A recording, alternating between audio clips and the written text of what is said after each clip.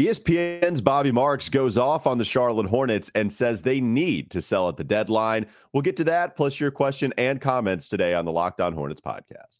You're Locked On Hornets, part of the Locked On Podcast Network, your team every day. In a minute, cuz we live.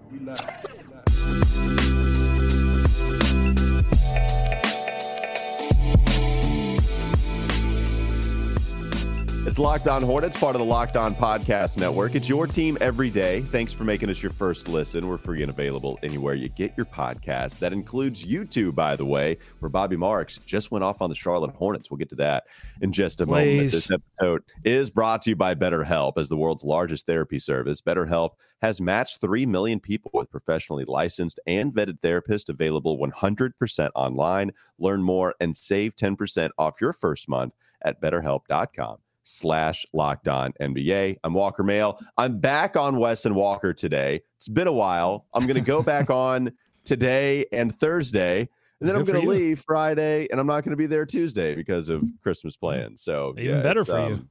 It's like a little, it's like Wes. Yeah, a little come back to work and a 6-day weekend. I know. I need a vacation after my vacation. It was no vacation. It was bad. I had the COVID. Yeah. The listen, our listeners heard. We all thank you. I know. I told you yesterday, yes, that my boss literally said, I don't want you on the air if you sound like that.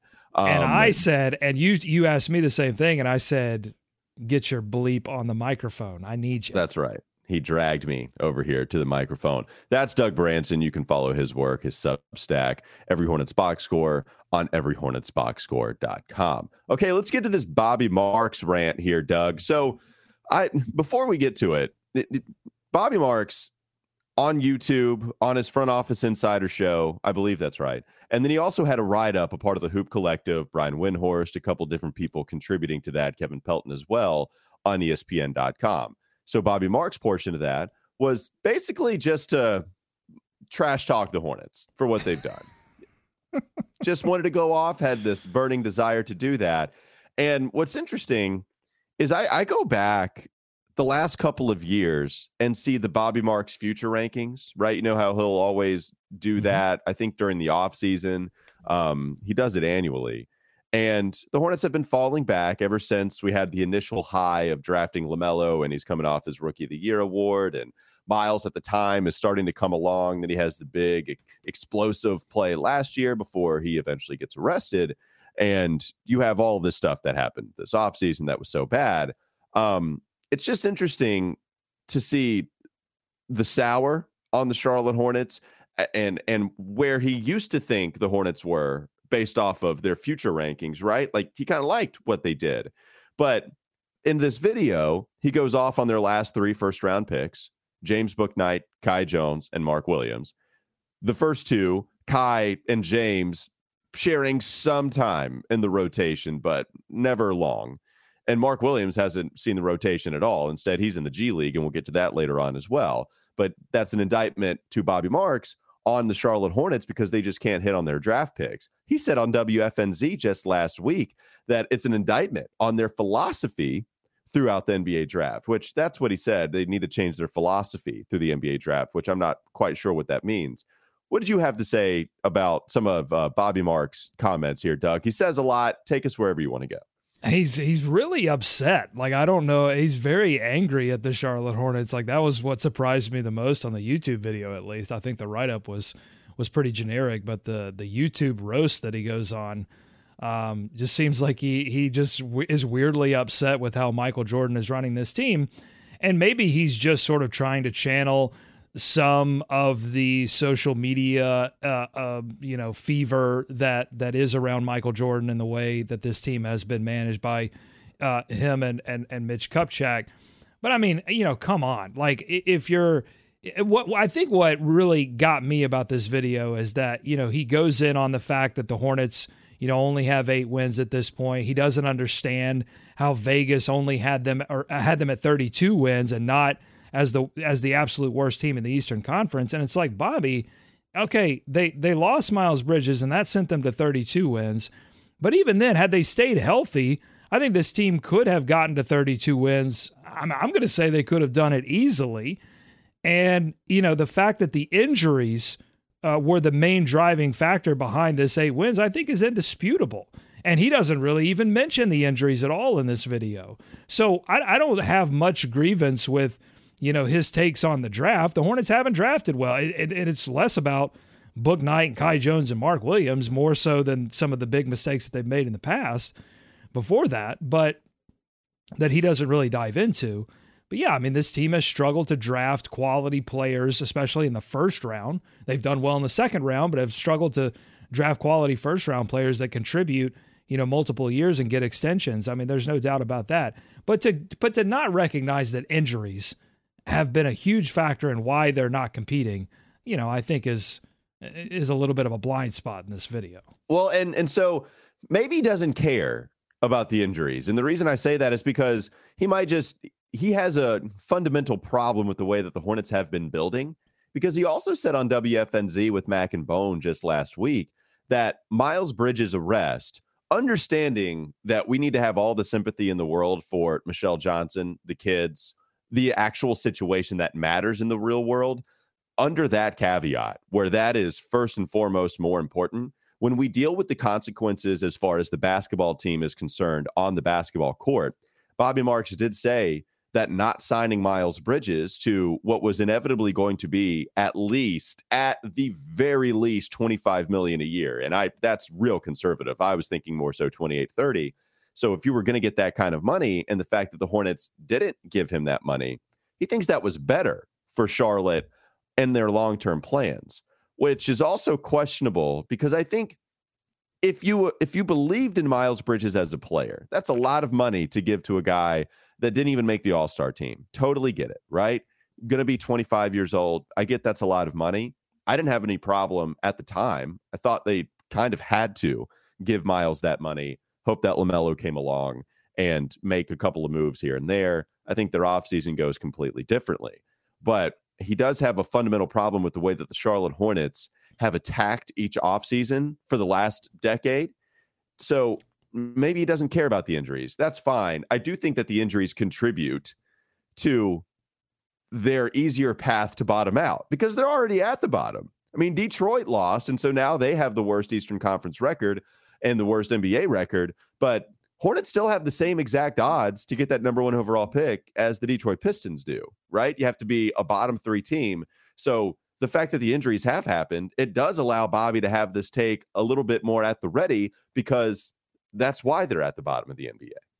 Yeah, I don't think he gets to really the fundamental reason why this team is continuing to languish, after getting smoked in 2 straight play-in games. And that reason is that the Hornets haven't addressed the fundamental roster construction issues that they've had for many, many years, and it starts at the center position. They've been weak at that position. They've been weak defensively. They've been weak offensively at that position, and it hasn't gotten any better. And also, they're just not a very physical team. They're still built on, skill and speed, which can win in the regular season if it's healthy, but doesn't typically win in the postseason. And they thought that they could. I don't know what, honestly, I don't think they thought they could change it via the coach, because Clifford has come in and tried to bring that level of physicality. But I don't know that was always really the top motivating factor in the coaching hire. If it had been, D'Antoni, certainly not. And if it had been, I've already forgotten his name because I've wiped him from my memory because he doesn't matter because he's scoring. Kenny Atkinson. Yeah, whatever. Kenny. He's just scoring the Hornets, and I completely forget about you. That's how I work. Which is Bobby Marks is working on it, by the way. I'm about to just forget about Bobby Marks' name all of a sudden. No, don't do that. Not Bobby. Not precious baby Bobby. Yeah, Bobby's going on my list with Will Kunkel. Kunkel knows what he did. Good, because I don't. I'm gonna have to ask him if he remembers what he did. Well, I don't think he knows what he did because I just crush him on air and don't necessarily let him know. But yeah, anyway, just like Bobby's not gonna know what he did. But the thing is, I don't think that Bobby really understands a fundamental problem with this team. He thinks it's draft, and I think I think part of it's draft, but I think part of it's inactivity in the offseason and recognizing what your actual problem is and going out and addressing that. because they're not, I know that the Charlotte Hornets aren't going to go out and get big free agents, which is always what, the organization brings up as an excuse. Well, we can't be big players in free agency. That's not how this whole thing works. I understand you're not going to go out and get the big fish, but they've used that as an excuse not to even go after some small to mid-sized fish that could help at the center position, and it's been a real shame. Yeah, so a couple other things I want to get to, maybe a couple of other comments in the next segment. But one thing about the whole free agent signing is too, like, I understand that fans at the time loved bringing in Gordon Hayward. A lot of fans of it. A lot of fans also liked signing Terry Rozier.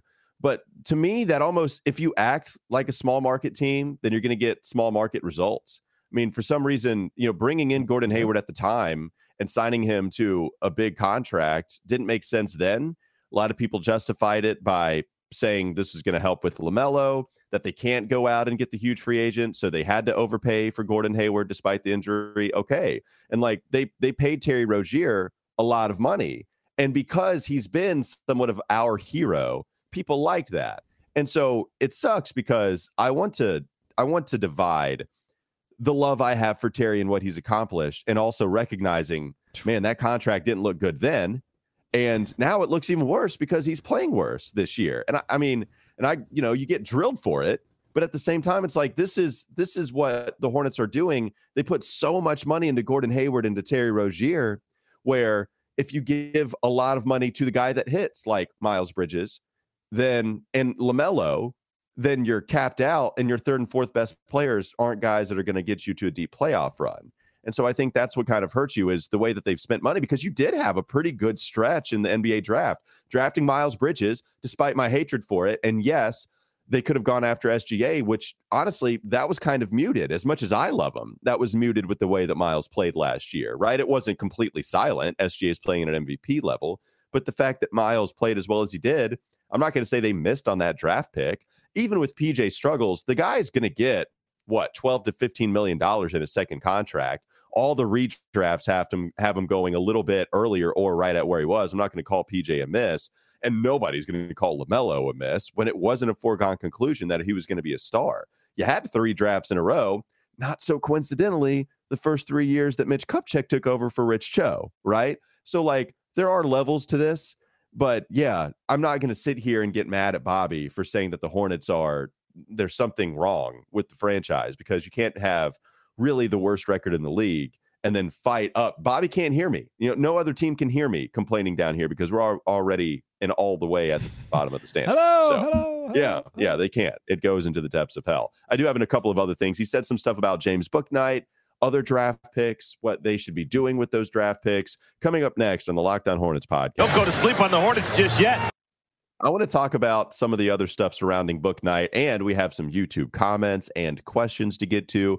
Plenty more to get to on Locked On Hornets. This episode is brought to you by BetterHelp. Look, unfortunately, life doesn't come with a user manual. That's just how it is. So when it's not working for you, it's normal to feel stuck. Navigating any of life's challenges can make you feel unsure, whether it's a career change, a new relationship, or becoming a parent. Therapists are trained to help you figure out the cause of challenging emotions and learn productive coping skills, which makes therapy the closest thing to a guided tour of the complex engine called you. BetterHelp has connected over 3 million people with licensed therapists, and it's convenient and accessible anywhere, 100% online. As the world's largest therapy service, BetterHelp has matched 3 million people with professionally licensed and vetted therapists available 100% online. Plus, it's affordable. Just fill out a brief questionnaire to match with a therapist, and if things aren't clicking, you can easily switch to a new therapist anytime, and it really couldn't be any simpler. No waiting rooms, no traffic, no endless searching for the right therapist. You can learn more and save 10% off your first month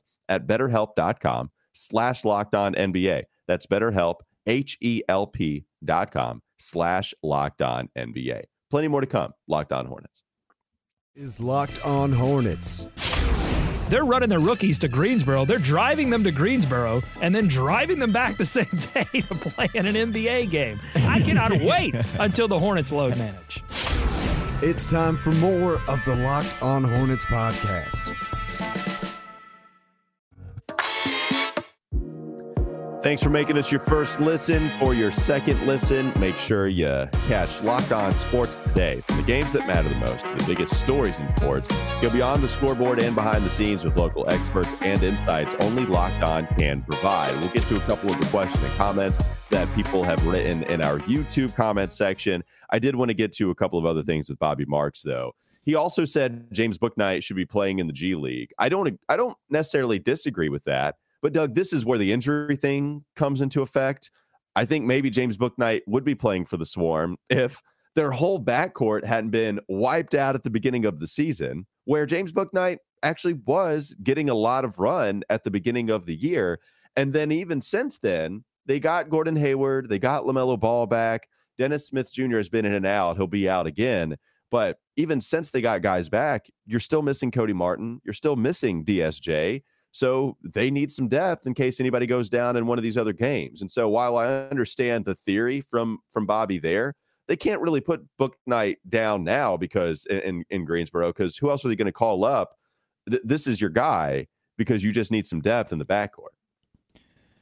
Yeah, I mean, they put Bryce McGowan's down in the G League though, so he's still getting some time. So that's maybe where Bobby's confusion is, because Bryce McGowan's has played ahead of James Bouknight, but they obviously feel like Bryce would get more value, and I think that's kind of the weirdly interesting thing, right? That they feel like Bryce would actually get more value from continuing to play. And it may be, I think, reflective of their long-term vision for Bryce McGowan's and understanding that in the short term, their team is not necessarily going to benefit if there were an injury. You know, if there's another injury to a guard, that, you know, with Terry out and DSJ out, and again, with multiple guards that they've had out for most of the season, it's not really going to matter who you play. Like, you know what I'm saying? Like, it's not going to matter if you play Bryce McGowan's or James Bouknight necessarily. It's not going to really impact your chance of winning or losing. So they must feel like Bryce McGowan's would have some value in playing a little bit, and you hold James Bouknight as a break glass in case of emergency kind of deal. Yeah, and that's something that Bobby had a problem with the Charlotte Hornets, amongst many other things. You can go check that out on his YouTube channel. I think it's like the front office, the front office insider show. He's upset. Like that. He's not happy. Should I allow that to transition us into the Mark Williams question via the comment section, or Sure. did you want to go to that in the second? No, let's do it. All right. So Jason M wrote in, quote, still struggling.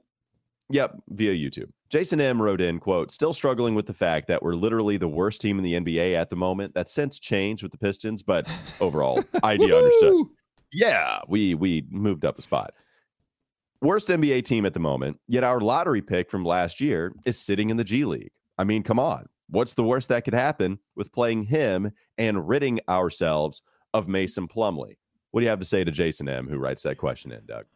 Well, yeah, I mean, when he wrote it in, they were the worst team. They continue to be one of the worst teams in the league by record. But the team does not view themselves, if fully healthy, as one of the worst teams in the league. They don't look at themselves in the mirror and see themselves like that. They see themselves as a much more beautiful princess than their record would indicate. And so that's how they're operating. They're operating as if, all right, we're going to get this roster into a place where if it's fully healthy, it can compete. And that means, you know, playing the best centers that they have, which, you know, Mark Williams is not ready to be one of the best centers on this team. You know, I mean, that they would do that. They would play Mark if they were not interested in winning games anymore, if that wasn't the primary motivation. And, you know, unfortunately, Jason, that is their primary motivation right now, is to win basketball games. They feel like there's still it's getting smaller, but there is still a percentage chance that they can get back into this thing. And I think until that percentage chance goes to near zero or zero, you know, they're going to continue to play their best players, and Mark's just not ready to be that right now. No, and I don't think Mark Williams would come in and be better than Mason Plumlee and Nick Richards. Here's what I'll say, though.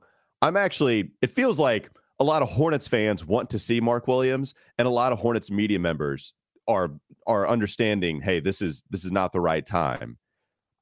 I'm almost with the fans on this one a little bit more. And the reason why is because if you look at his G League stats, Doug, he's doing even better in some cases, and really the same things he was doing in college. I mean, so he's averaging over 20 points a game in 10 contests played. He has 2 blocks per game. He's shooting well from the free throw line. Not a huge sample, only two times he's shooting from their game, but it's like 71%, totally fine in the NBA. I'll take that from Mark any day of the week. 63% field goal percentage, really good. For me, if you're going to the G League, then I want you to get better down there, and I think that's happening for sure. But we've known Mark to improve and develop at a pretty damn rapid pace. And that's one of the things I loved about him coming out of the draft. It's improving so much in his first year, so much in his second year, where he finished the season both times playing better than he did at the beginning of each of those seasons. I think that's happening in the G League. We saw it in Summer League. We saw it in preseason. It's happened literally any level of basketball you want to bring to me that I've seen from Mark Williams. He finished better. That's happening with G League now. I value his standing reach. I value his athleticism. I don't value his physicality, but maybe it's time to put him in the NBA and say, dude, this is what you have to deal with. Like Joel Embiid and Nikola Jokic pushing you around for 8 minutes, and then we'll bring you to the bench. Like, that's what you're going to have to deal with. And I know, look, you and you pointed out in real time, this was your miracle after midnight revelation. And I think also people kind of ran away. But you brought up the point that he got punked by Kabengele in the preseason. There's no doubt about it, right? Kabengele played well with Boston. But let's not forget, Kabengele's been in the league for a while.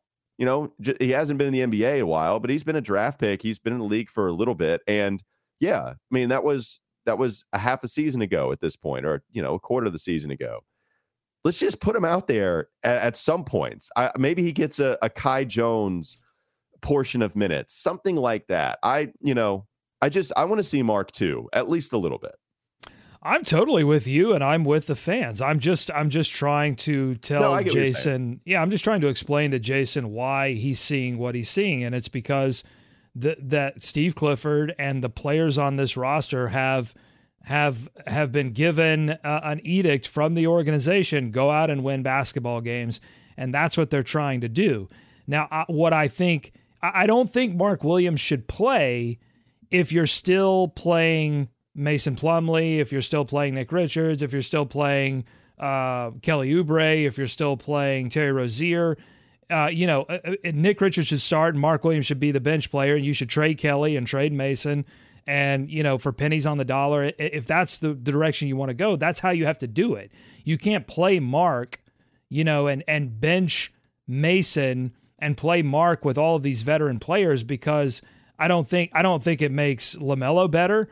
I don't think it makes a big case because that's really going to make you play out of sync.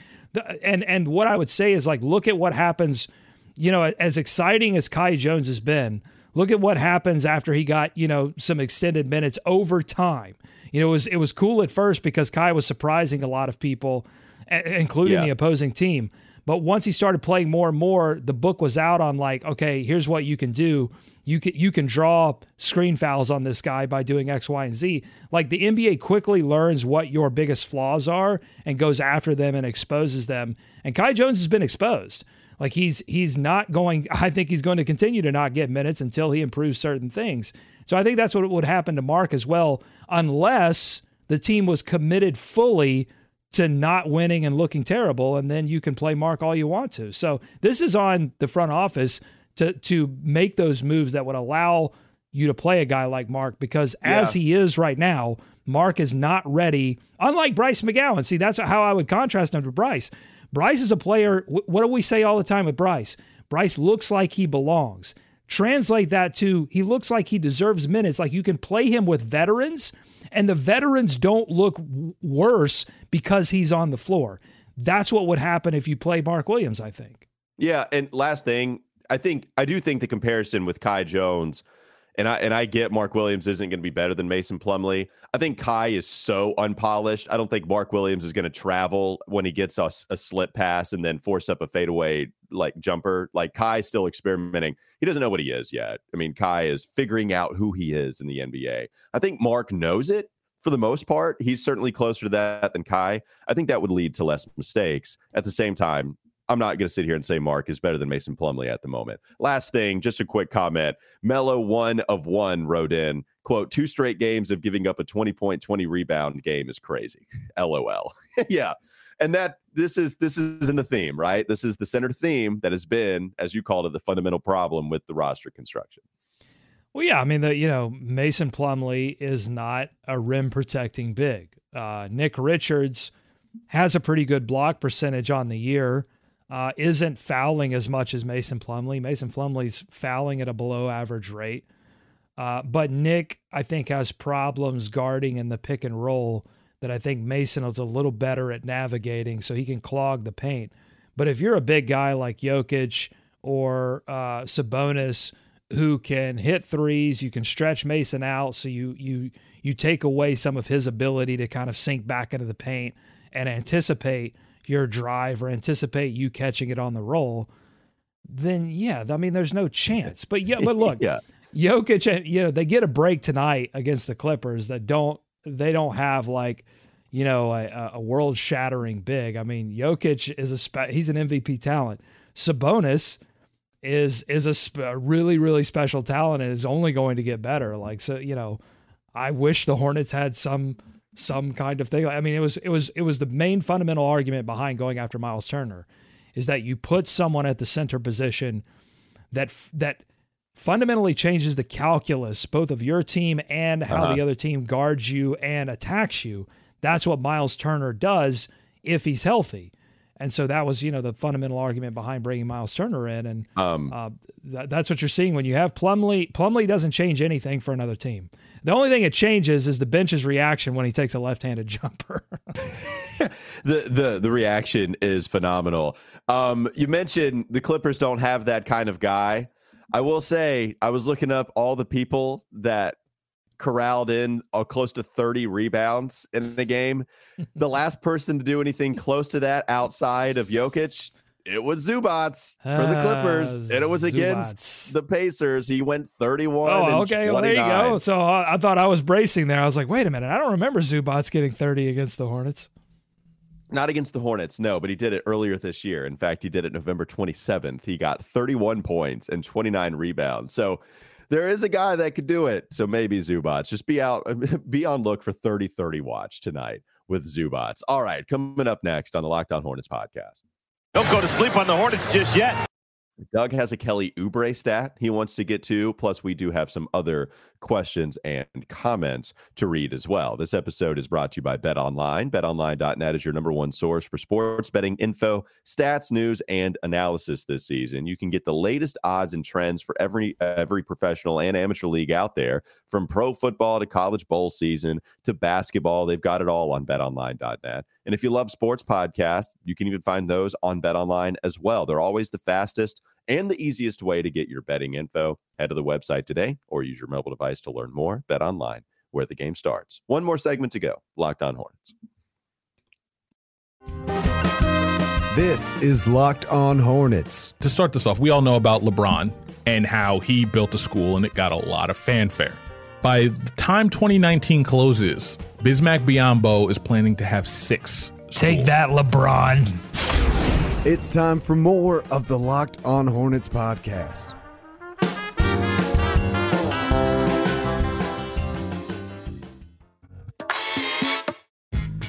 Doug, we've been talking about the big man rotation. Let's talk about the rotation in other areas. Neon Charge on YouTube wrote in this, quote, been saying this all season, Kelly is the guy that should start next to Melo. Kelly might be our best off-ball player. That's perfect next to a playmaker like Melo. We also need more playmaking off the bench besides Theo. So throw Terry at 6-man and see what happens. Terry should be on the trade block anyway. I disagree with a couple things in there. What say you about that comment from Neon Charge? I think if we're being totally honest with ourselves and we're looking at what's happened this season and trying to figure out how best to proceed under the assumption that we want the Charlotte Hornets to win basketball games, which I know people listening, there's some percentage of people listening to this that don't want them to do that, but let's just talk about the people who do want them to continue winning basketball games. If we're being honest with ourselves, I think it does make sense to start Kelly alongside LaMelo Ball because he offers more size. He offers more, I think really on the defensive end of the floor, offers some protection, some deflections, an ability to stay in front that isn't excellent, but is certainly better than what Terry Rozier offers you. He has been good from the corner in terms of catch and shoot threes. He's actually been dependent from there.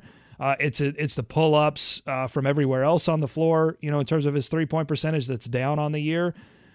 So yeah, I mean, I don't know. I don't really disagree fundamentally with what Neon Charge says here. I think Kelly has played well as a starter, would continue to play well as a starter, and is probably the best option there at the shooting guard position.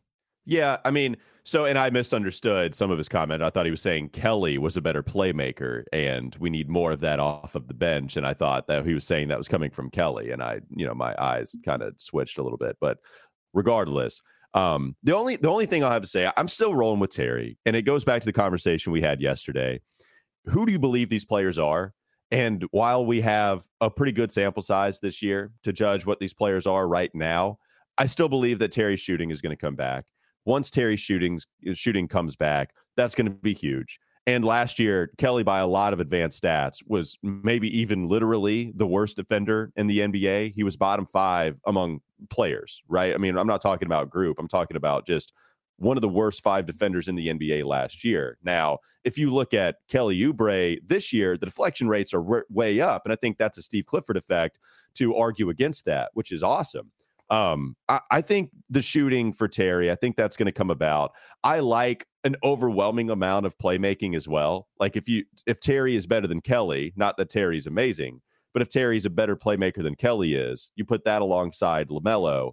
I like having your best players out there, right? And if that means your closing lineup includes Kelly along with Gordon Hayward, Terry, and LaMelo, cool, whatever. At the same time, I'm still rolling with Terry, but it's dicey. It's real close. Go ahead. Well, let me show you some more defensive numbers that I think back up my position, which is that he has an above average block percentage. And as you said, deflections, yes, but also just straight steal percentage is at 2%. That's near tops in the league among wings. Yeah, but here's the important part. Passing lanes for sure. Yeah, but here's the important part. Look at the foul percentage. He doesn't foul a ton either. 3.5%, that's below average. Oh, I'm sorry, he fouls too much. All right, that doesn't help my position. But yeah, I was surprised, but yeah, go ahead. Okay, so that doesn't help my position. But yeah, I think the block and the steal percentage actually outweighs the fact that he does foul a little bit too much from the wing position. And he's not the only one. We know that fouls have been a big problem for this team. No doubt. I just sorted this by just straight foul percentage. Kai Jones at the bottom of the list at 5.6%. Jalen McDaniels, again, another player that fouls a lot but gives you, a pretty amazing block and steal percentage for the wing position. Mason Plumlee, here's the big problem with Mason Plumlee, right? Low block percentage, low steal percentage, and a high foul percentage that is below average for bigs. Yeah. I mean, that's the worst 3 that you can have, as a big. LaMelo Ball, his problems with fouling, we've talked a lot about on this show, but among point guards, it's like near the bottom of the league how much he fouls. And again, smaller sample size. He's only played 7 games this year, but we have a bigger sample size over the course of his career, and that foul percentage hasn't been very good.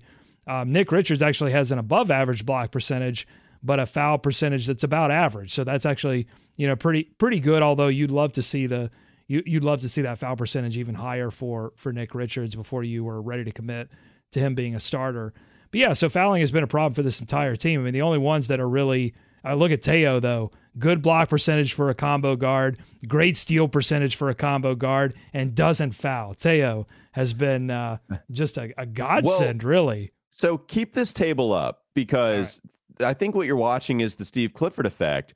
Click on steal percentage. And sort by that because you're going to see a lot of guys. I mean, DSJ 100 percentile, Teo 80th, Jalen McDaniels 76th.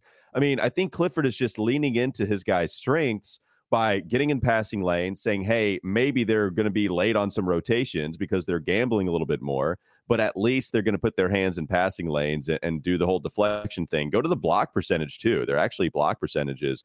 DSJ is 92nd percentile, I believe. You have, except for Mason Plumlee, if you sort by block percentage, then everybody else is. There's a lot of people that are pretty damn high. Yes, but there's a difference between a team that's good at blocking shots and a team that's good at defending the rim. And I think a lot of these block shots are help blocks because they've let the guy get way by them. You know what I'm saying? Like, and they don't have anyone that can really, like, what you want to do is have a player at center, not that like blocks a ton of shots necessarily, although that can be good, but you want a guy that actually chases players out of the paint. And that's what's not happening. A lot of these, they're getting attacked at the rim a ton. But I wanted finally to mention Terry Rozier in contrast to Kelly.